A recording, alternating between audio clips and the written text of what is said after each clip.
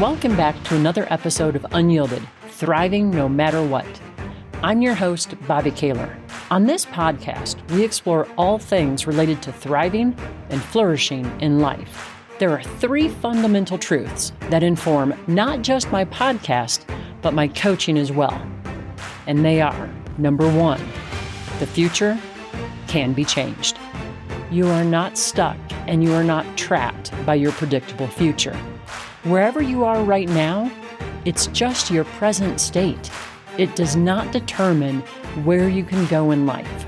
Fundamental truth number two, you can change your future. This might be the best news of all. You don't need to be rescued by someone else. You can do that for yourself. In other words, you can be your own hero.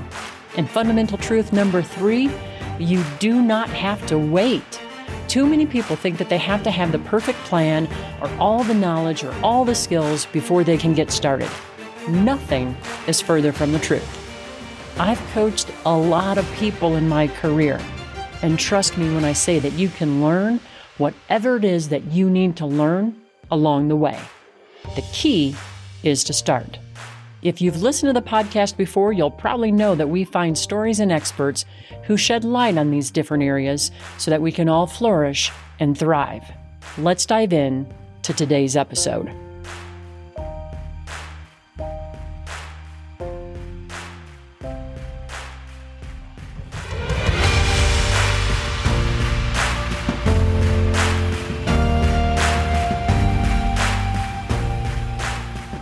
My guest today is a TEDx speaker, and she is passionate about helping her clients eliminate all types of clutter, physical, digital, mental, emotional, and more from their lives so they experience productivity and peace of mind. She is the owner of Conquer the Chaos, and her name is Carrie Thomas. Carrie, thanks so much for joining me. Yes, thank you. I'm thrilled to be here. Good. I'm so glad that we connected. I've been looking forward to this topic because it's just a topic I happen to love, but I don't want to ruin it. So why don't you introduce yourself and tell us a little bit about your story with this? Okay, sure.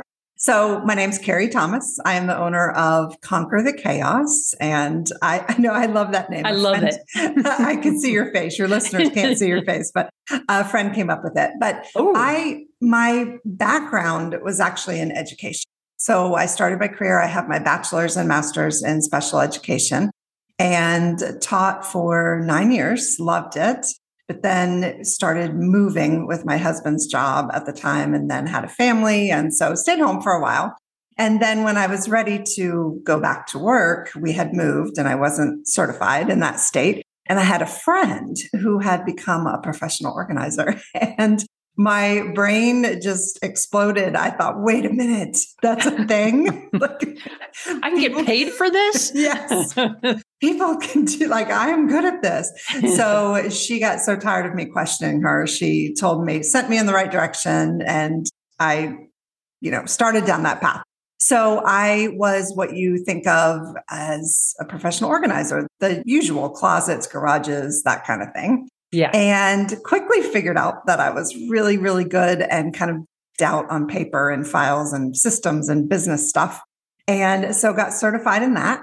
And around that time, my own life started changing a bit, which I'll tell you in a moment. And I did a TED Talk. And I thought, okay, cool, bucket list. My mom will watch, maybe a couple other people. And luckily, that is not what happened at all. And it went viral and people started contacting me from all over. And they said, well, I want you to coach me on this stuff, the internal clutter, mental clutter, and emotional clutter. And I had pushback at first. I was like, well, that's not what I do. I'm not a coach. That's not what I do. And I don't know how to do that. And finally, enough people had interest. And so I took the jump. And at first I was building the plane as I was flying it. And then I went back and took coaching courses and things like that. But what I realized along the way, because now I do both. I still have some corporate clients that are very cut and dry and help me systemize my office. And then I have groups where we do both. We talk about home organizing, office organizing, and the mental and emotional and spiritual clutter. But the reason it evolved the way it did is they always say, your best client, or, your clients are what you were 5 years ago, or whatever that saying is. And it's very, very true, because I was always an organized person. Like, I loved it. That's why I got so excited when my friend told me about it. And I had a lot of life changes, like 2011, 2012. My son went through a very hard time and had to be hospitalized. And my dad was diagnosed and then passed from pancreatic cancer. And so the stress got to me, and I ended up having heart surgery, a lifelong problem that they said wouldn't ever need surgery. Stress is real. That's right. And so that happened. And so coming back from that, I had to learn, okay, how do I deal with the internal clutter? How do I deal with these thoughts and these doubts and these fears and just anger and just all of it? Because it wasn't enough to have a pretty perfectly organized house where anybody could open my closets. I was still carrying around some real clutter. And then fast forward 2019, I got separated and I moved back to Virginia, was living on my own. First time I had to support myself, the whole deal. And she's actually someone I really admire. And funny enough, we did end up working together, but I was on her email list, and I got an email, and it said something to the effect of, if you're not accomplishing your goals, it's because you're procrastinating and you don't have a good enough vision, or something like that. And then it said, woman up. And I was so upset, because here I was struggling. And I'm thinking, I have all these, just that internal clutter. And I got very triggered. I hate that word, but in that case, it was true. And I got very triggered. But then I started realizing, this is what I'm seeing in my clients. I'm seeing that they're smart, they're, highly educated, they're motivated. But if they're stuck and have this clutter, even though I lived it myself, 2011, 2012, I did the TED Talk in 2017. It wasn't until I saw that email in 2019 where I realized my clients don't need me to push, say, okay, do this, grind. They need me to listen. And they need to learn the tools. Like, not everybody likes the same tools for getting rid of the internal clutter, but they need to learn tools. And so I think I'm finally now today in a spot where all of my life has led me to where I know I'm doing what I'm supposed to be doing. Yeah. And I know I'm making a difference in people's lives. So it was just a bumpy journey. Yeah. But I think so often that's the way it is, So I have a question for you. You said that you had a lot of internal clutter. Like, you could feel, like, how did you know that you had internal clutter? That's a really good question. So I knew, I guess back then, I hadn't dove in as deeply as I have now, but the way you have, so there are a lot of definitions. The way I define mental clutter is it's just those voices. It's those things that it's external, like it's coming at you. So basically it's what keeps you awake at 3 a.m. is the mental clutter. Could be from the news, could be from your family, could be, it's just anything Facebook. Yes, it's bombarding you, right? So that's the mental clutter. And it gets you thinking like negative thoughts. And then what happens is some of those might take hold. And when they become internalized, then that's emotional clutter. Okay. So then you start thinking, something's wrong with me. And, I have so many clients that say, well, I'm a procrastinator. I'm not organized. And they have completely bought into those thoughts, and it's become emotional clutter that they carry around. Yeah. So I knew that I had it because I'm generally a very positive person, optimistic person. And all of a sudden, those traits weren't enough, so to speak. So it wasn't enough to just wake up and be my happy self. And some of that stuff had started to settle in. Yep. And that's when it's clutter. When you're literally dragging it around with you day to day and place to place. And so over time, my definition of clutter has evolved. I know you listened to my TED Talk, and so you heard in there my mentor, Barbara Hemphill. I love her definition. It will always be will always be the gold standard to me, that clutter is postponed decisions. So true. We can talk about that for hours. But over the last few years, I've also realized, and the way I approach it with my clients is that clutter is anything that's keeping you from navigating your life with ease. So It could be, I can't pull into my garage. And so that makes my life difficult because it's cold and it's rainy and I have to park and walk around or whatever it is. That's not, navigating life with ease. Right. It also could be lack of forgiveness you're carrying around, or, at an extreme levels like self-loathing and just bad habits and things like that. So it's anything that clogs you, if that makes sense, clogs your life, clogs your thoughts, clogs your peace, just so you're not navigating your life with ease. Yeah. And so that's why I always ask my clients to start. Like we start with something simple. And I said, all right, what would make life easier? I love that because I'm also visualizing like the physical clutter.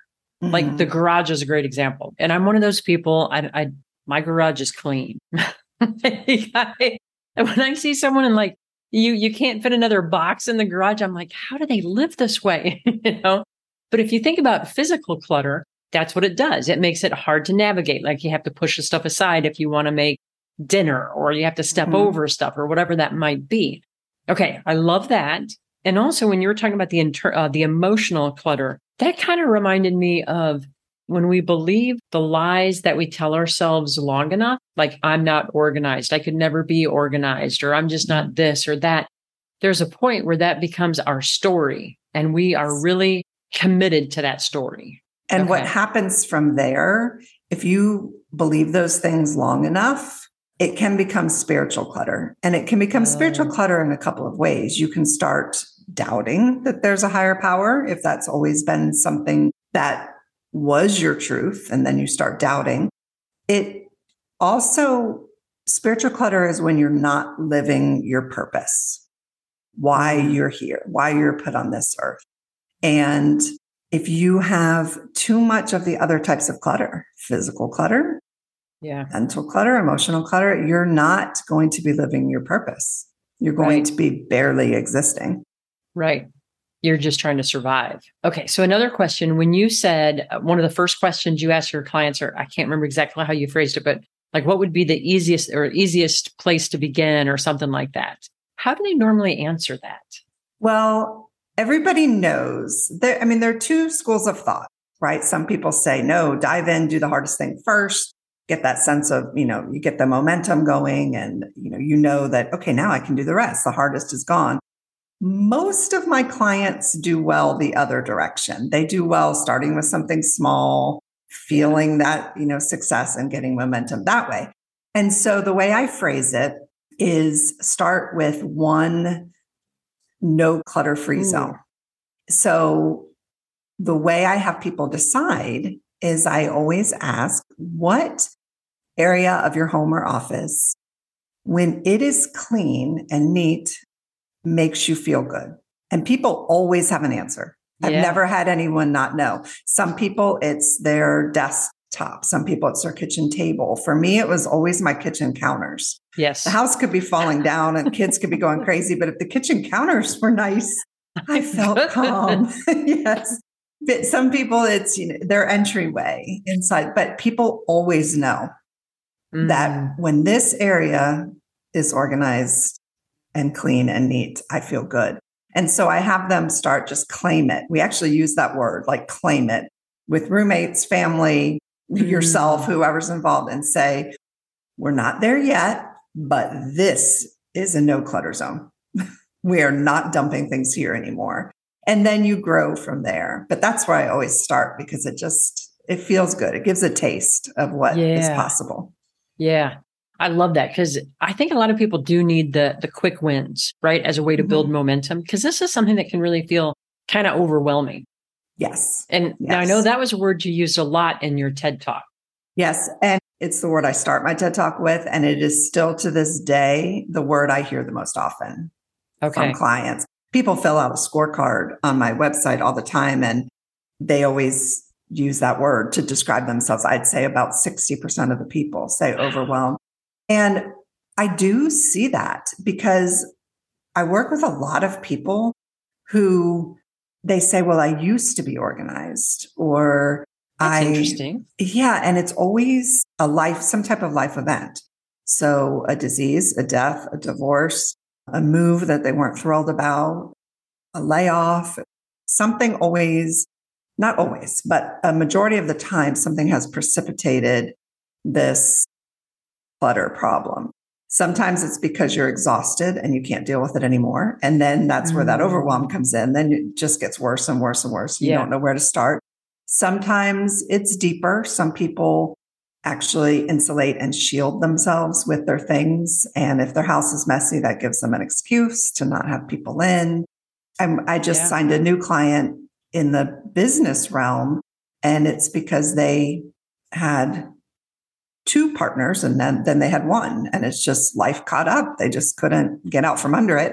And then because of that started, I would say, instituting some bad systems, or maybe no systems at all. But there's no shame, I guess, is what I'm trying to say. No, there's no shame. And people always say, oh, I wouldn't want you to see my house.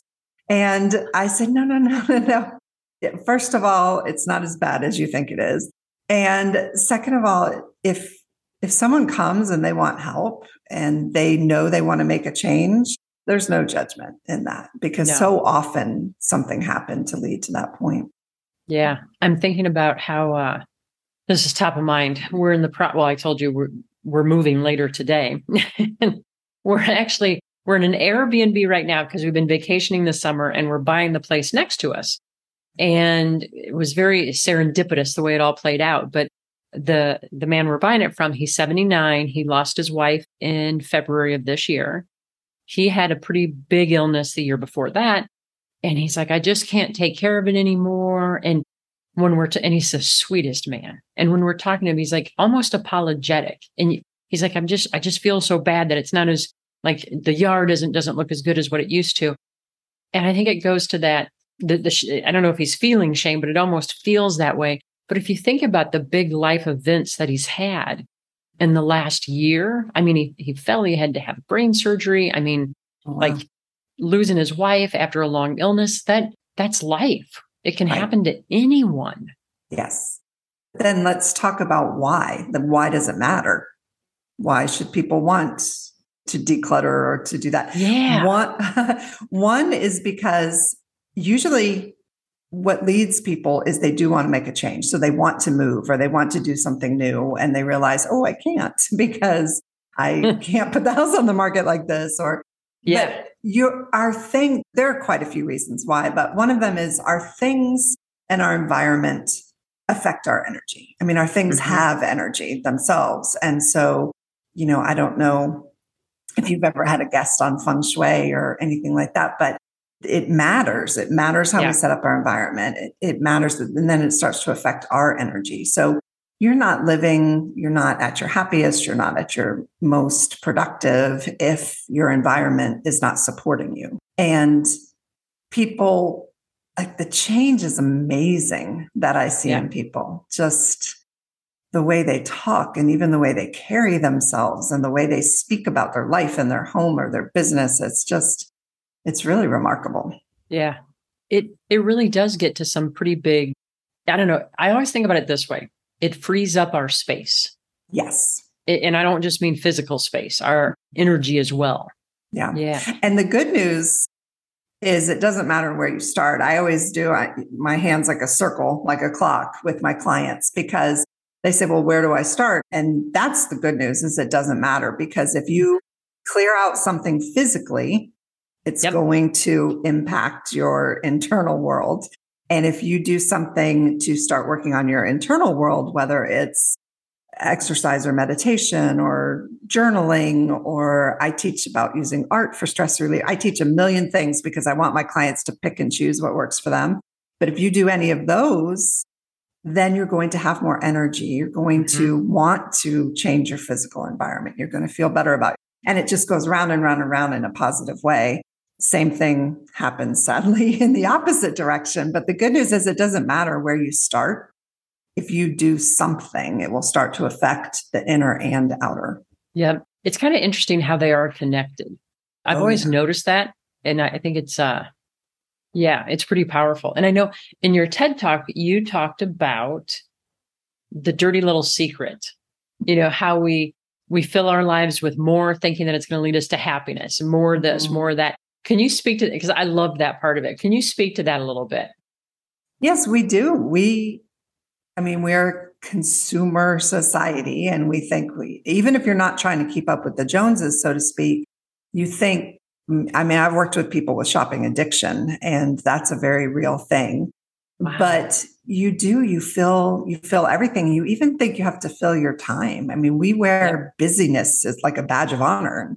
It shouldn't be. You should have space. You should have margins and white space in your day, in your life. And we do, we fill it up. And think how many people say, oh, I don't have any more space on my phone or my computer or my calendar or my whatever. Like we fill it. And I think, to get really deep, I think people are sometimes avoiding what they might feel if they have downtime, if they have space, if they walk in their home and they can breathe and they feel clutter free. Like some people really pack it up. That makes them uncomfortable. I used to have a friend way back in the day, and she even said it. She's like, I can't stand being by myself. And I'm like, why? She's like, I don't want my thoughts to catch up to me. And I thought, sad. That's hard. I kind of like the quiet, and I always think about it this way too. So many times we find the answer in the quiet. We rarely find it in the busyness. Mm-hmm. So I know one of the things you talk about, navigating your life with ease. What are some things that, like, how do people go about that? How do they plan for that or that type of thing? So first of all, you have to have a vision. You have to know why you're doing this. And so I lead my clients through it's 4 F's. So feel, fact find, formulate, and follow through. And the feel, we never skip that part. What do you want your space to feel like? What is your vision for this space? What do you want to accomplish here? If it's your office, even setting a money goal, like what do you want to be able to accomplish in this space? What do you want it to feel like? And sometimes people struggle finding those words. I bet. But they might want it to feel calm if it's a bedroom. They might want it to feel energizing if it's a workspace. They might want it. But you think immediately and then think long term. 5 years out is a good range to really dream and think big. But to put it in practical terms, so let's say back to just traditional organizing. Let's say you're doing your master closet. Mm-hmm. And you say, okay, I'm going to organize my master closet this weekend. And so, well, first of all, the place not to start is the store. People make that mistake. They think, oh, I'm going to organize even desk supplies or anything. So no, you have that's to. Fun. Yeah, that's the fun part. Don't start at the store because you don't know what you need yet. But you have to know for your closet, do you want just functionality? Do you want, I have some people, I jokingly say they have created destination closets, and there's nothing wrong with that because that's their vision. That's what makes them happy when they wake up. So they have a chandelier in their closet or, pretty bench or, those kind of things. I know matching shoe boxes and the pretty hangers and all that kind of stuff. Other people, that is not necessary to them. That would feel over the top, and there's no right or wrong, but they would need to know, okay, I just want it to not fall on my head when I open the door. And I'm perfectly fine repurposing things as long as everything's, clear and I know where to find it and things like that. So you can't just dive into even a closet without having an idea of what your vision and what you want the space to feel like. I love that. I've never thought of that for a closet. I love that. So that's the feel part. Yeah, feel. So then you fact find and you say, okay, well, what do I have? Like, what are my obstacles? What do I have working against me here? Do I have a budget for this project? Do I have time constraints? Do I have other people that it has to work for?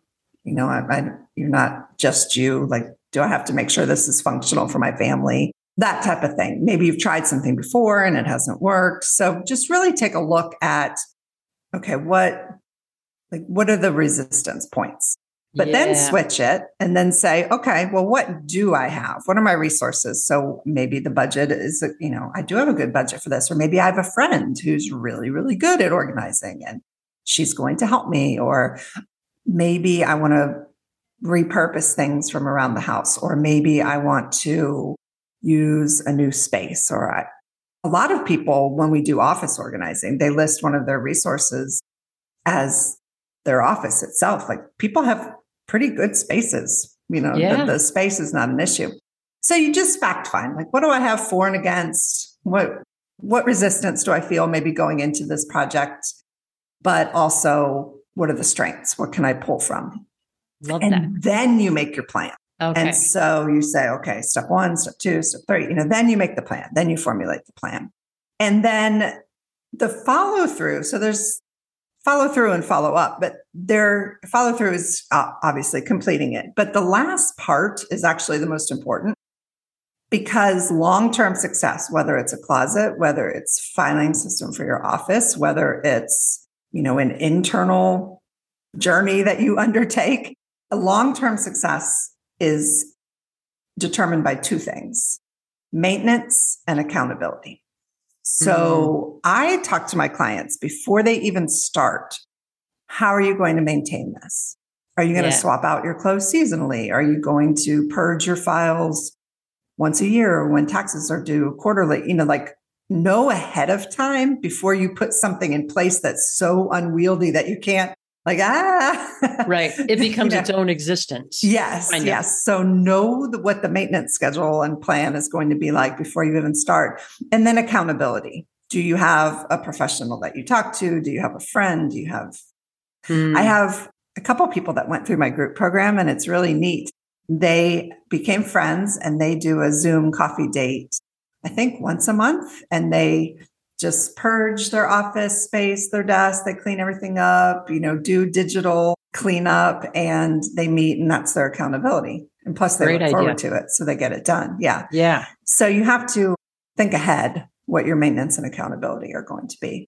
Yeah. But like I said earlier, the starting, like, claiming one spot and knowing that you can do it is really, really important.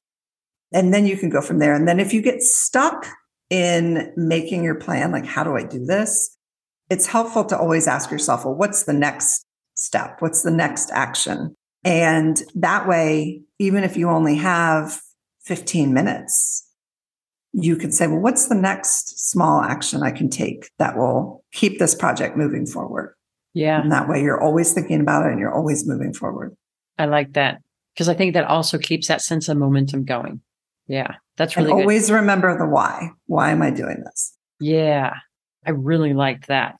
So what are some of I'm thinking, maybe I'm wrong, but I'm guessing that you must see some common mistakes or traps that people kind of fall into. Well, the biggest one is people, yes. So the answer is yes. The biggest one is people have a hard time getting rid of sentimental items. Yeah. Very hard time. And so the short answer is you don't have to get rid of anything you don't want to get rid of. Yeah. So as long as you have the space and the time to care for it and dust it, if it's a little figurine or something, like, as long as you have the space and time and energy and money to take care of it, you don't have to get rid of it. But a good rule of thumb, this just came up in my Facebook group. A good rule of thumb is for special things like cards or kid things, or keep the ones that have handwritten messages or showcase someone's personality. Or once you know that you have one card that says "Love Grandma," just keep the other ones after that actually have a little note written in or something special. You can let go of all the rest that just say "Love Grandma." And then decide on your storage. Like, let's say catalogs. Let's say you love catalogs, and that's like a little secret indulgence that you have, is like flipping through catalogs. So that's fine. I'm not going to tell you to unsubscribe and get rid of them all. Just decide, I keep my catalogs in this container, this basket, or this box, or this, wherever it is. And then when that's full, then you have to purge. So it's setting up those little guidelines for yourself. Yeah, that's built-in accountability right there. It can be this full, no fuller. Yes. Love that. I also really liked that thing about the cards, because I'm thinking about sentimental is, it's so hard. Like, well, how could I get rid of this card for my grandmother? But you're right. After you have the one that says "Love Grandma," you probably don't need too many of those. Right. after that. Yeah. The other problem that people have is keeping things because they know what they spent on it. So they don't even. Yeah. So, I mean, to borrow, and I guess it's an accounting term, is you have to ignore the sunk costs. You have to, like, even if it costs $5,000 for this ball gown, if it doesn't fit you and you don't like it and it's itchy or whatever, it's not worth $5,000 hanging in your Money's closet. Already gone. It's gone. No. And so people really, I understand the desire to recoup money and, sell things online or have garage sales or that type of thing. But this is an unpopular opinion. That is only worth the time and money in some very select circumstances. If you have a lot, an estate sale, obviously, yes, that is worth it. But most people think, well, how can I sell this? And it's just, think of the time that you spend doing that. And if you can, have a, teenager or somebody do it for you, or just think long and hard before you spend a lot of time and energy selling things. There's so many great donation places and great charities, and that, especially for clothing, that help, women from battered women's shelters and things like that. And you can feel really good if you just do a little bit of research about donating your things. Yeah. And because how much time are you willing to spend to try to go and sell some of the stuff? And for what? I'm laughing because I went extreme last May. I just, this is crazy, but my landlords decided they were going to sell, and they gave me 30 days notice.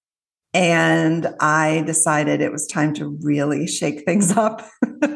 And I sold almost everything I own. I sold or gave away. I gave away a lot, 95% of all my belongings. And when I divorced, I had everything. I had everything from our big house in my little place and in my garage and in store. And my ex went and bought all new stuff, so more power to him. But I had to get rid of it all. And it was the lessons I learned from that. Oh my goodness, it was crazy because I found myself crying over strange things. It made me much more compassionate towards my clients and really understand, because the day I sold my desk, I was sobbing, and it was just a desk. And, but I thought of the hours I'd spent working there, and just, I think what happens is the things represent our memories, and they represent a point in our life, and that's often why it's hard to get rid of it. I'm fortunate in that a lot of my old videos, I was sitting and I see my desk and my credenza. It's a little blast from the past, but it was very interesting what was hard to get rid of, what was interesting what was easy to get rid of. It was definitely a process.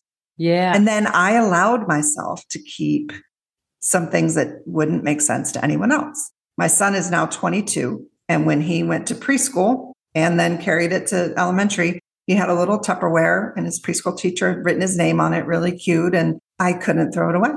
No, I couldn't do it. Now I finally did it about 8 months later. I was like, okay, I can let this go now. But that's the key, is I let myself keep it, and then it was easy later. Until the time is right. It's interesting too, when you were saying that thing about your desk being in the video. This was, 4 or 5 years ago.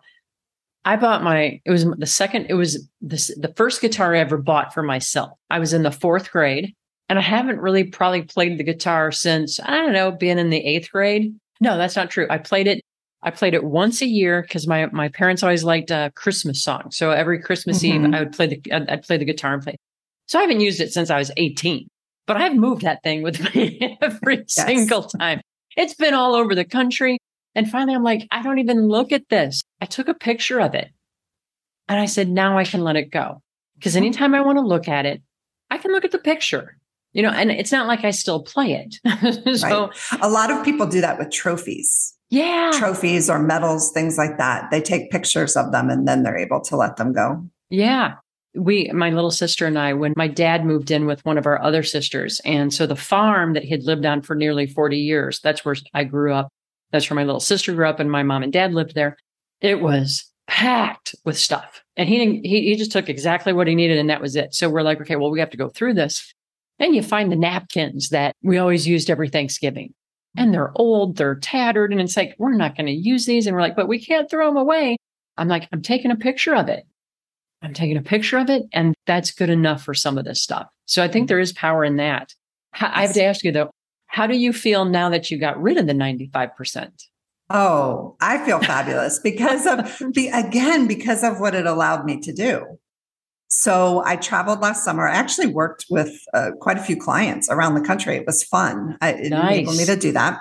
And then I just followed my passion, and I've always loved the beach. I grew up most of my life in Florida, and I moved to North Carolina, and just crappy 700 square feet, old, probably moldy, but it's oceanfront. Oh, and I'm not there now. You're probably like, well, that place looks big. I'm not there now. But it enabled me to do that. And I still have a little storage unit because I'm a Christmas lover. Oh, you got to have that. There were some things I still have a little storage unit for that. But no, it enabled me to do that. And I'm getting to the point now where I probably would choose different. I'm there until May. Yeah. And I'll probably choose something different, but what an adventure. And I would have never been able to do it, or it would have cost me a fortune in storage to do it before. So, and I think it just felt freeing, but it didn't feel that way at first. I will say it was hard. I stayed with a friend for 5 weeks right after I got rid of everything and moved out of my place. And I felt untethered. And I actually had a vision of me kind of floating above her house, like a balloon. Like I said, I feel untethered. Like I want to grab onto something solid. Like I felt like, who am I? Like I don't have a house. I don't have stuff. Yeah. I felt very naked, if that makes sense. Perfect sense. Yeah. And then fast forward, I don't know, 6-8 months later, I was talking to someone who certainly didn't know I'd use that word. And she said, well, you seem like you're doing great. She said, being untethered suits you. And she meant traveling place to place because that's what I had done all summer. And I thought, oh my gosh, what an evolution of me and that word. And so it became a positive thing. But I understand that it's hard at first. I did. I felt naked without my stuff. And here I am, someone that preaches minimalism and you don't need it. And when it came down to getting rid of everything, I felt very untethered. Yeah. But it didn't last. No.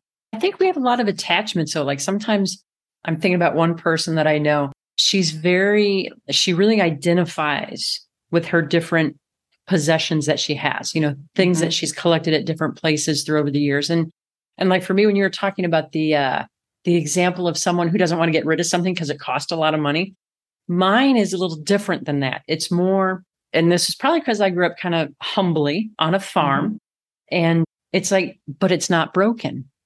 Why would I get rid of it? Even if I don't like it anymore. Like I have plates from the 90s, but they're not broken. But do you really, you know what I'm saying? That's a hard, because that's part of my identity, I guess, that I don't know if I'm frugal, but it's not broken. Why would I get rid of it? Yeah. Something, and I do hear that a lot, especially with older. I just finished working with someone who's 83 and she definitely had that mentality. Yeah. You think what her parents and what she lived through. But on the flip side of not getting rid of anything, when I had to get rid of everything, I did have some of my grandmother's china and I wanted to keep my grandmother's china. Yeah. And so I'd packed it up. And anyway, it was in storage. I had to move it to North Carolina in storage, et cetera. 2 of them along the way, 2 of the plates broke. Oh. And I broke one and my friend's nephew was helping me move, broke one. But what it did is then he was so apologetic. And I said, you know what?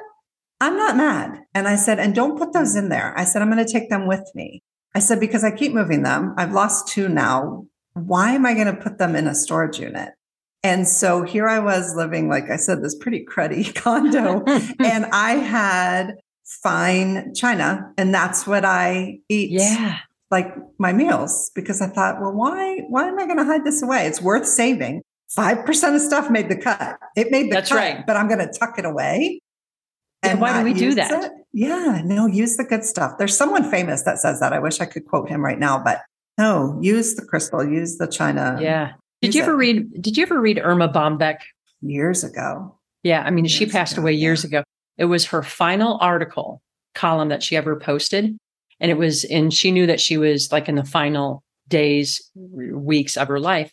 And she said, one of the things that she regrets, probably make me cry, was she always saved all of her wedding china. And she goes, what was I saving it for? Like, use your china. Don't wait for someday. And it was a brilliant article. Like, it was just brilliant. But that's what it reminded me. Like, what are we saving it for? Use it. So this has been great. I love talking about this stuff. And by the way, when I asked you what it was like when you got rid of the 95%, your face just lit up like, oh my goodness. That's awesome. That's funny. Yeah. But what a great experience for you, because now you could even speak to that at a different level with your clients, because you know what it's like. Definitely. Love that. Any other like final pieces of advice you'd give someone before? Then I want to learn more about, what you've got coming up and all that kind of stuff. Sure. I would just say it's sort of a theme we've talked about already, but do what works for you. There's no right or wrong. So there's no perfect level of organization. I wrote a Facebook post the other day that got a lot of attention because I said, unpopular opinion from someone who's been trained as an organizer, but I don't care if your home looks good. Like that's not my number one goal. It's, can you use your space? Can you navigate life with ease? Can you get your work done? Can you, so do what works for you. Some people truly feel happier if everything matches and everything's beautiful and all the bins in the garage are the same. Some people, it's not important. So there's no right or wrong. So do what works for you and for your level of comfort, and so that you can live your best life. No one else is living your best life for you. So yeah, that's great. Because I think a lot of times there's some standard that we have imagined in our minds, and it's whatever works for you. Right. And I would say parts of my home are that kind of Pinterest magazine, pretty picture. And then other parts never have been. I just don't care. Like, instead of rolling my clothes all perfectly, I have lots of exercise, tank tops and things like that. And I just didn't want to roll them right or fold them any certain way. And so I got 2 nice baskets, and just all my exercise, like this jogging bras went in one and the tank tops went in one. Like, literally, I just tossed them in. Straight out of the laundry. I don't care. And it's still, if you look in the closet, it still looks good because you don't see them. You just see the basket. But no, that's a simple solution. If you really, really hate folding things, then just don't. Yeah. I don't know. I think because of everything I've gone through, a lot of that, what used to be important to me just isn't. It's not life. It's not, you just know. No. Like my mom would always she'd always fold the rags, like you're cleaning. And I'm like, so that for years I'd fold the rags, and I'm like, they're rags. Can't they just go in a box or a basket? Like you're talking about, why am I wasting time? And I don't know where I saw this. Maybe it might've been on a dish towel or a t-shirt, but it said, life is too short to fold fitted sheets. I'm like, now there's some truth right there. Yeah. But then it goes both ways. Like, some people love the folding process. That's their, they do. That's when they think, that's when they, so they love it. So yeah, just. And when I see them, I'm like, oh my goodness, I'm so envious of this person.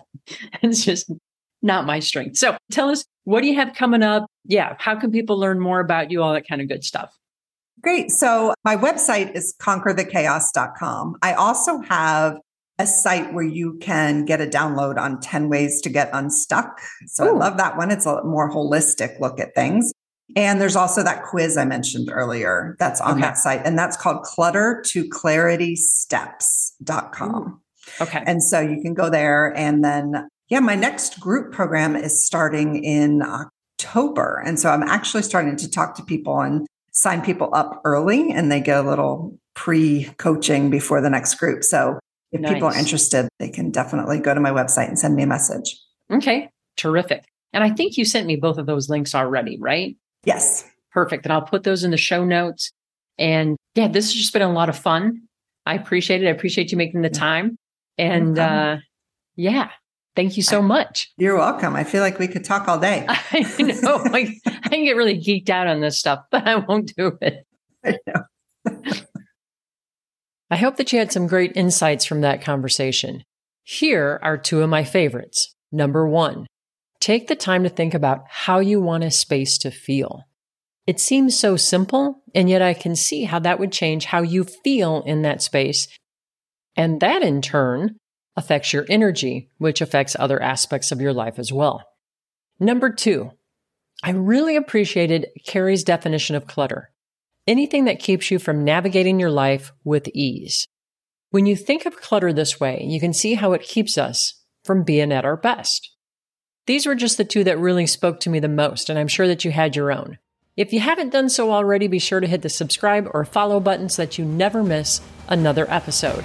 Thanks so much for tuning in, and I hope that you have a terrific week.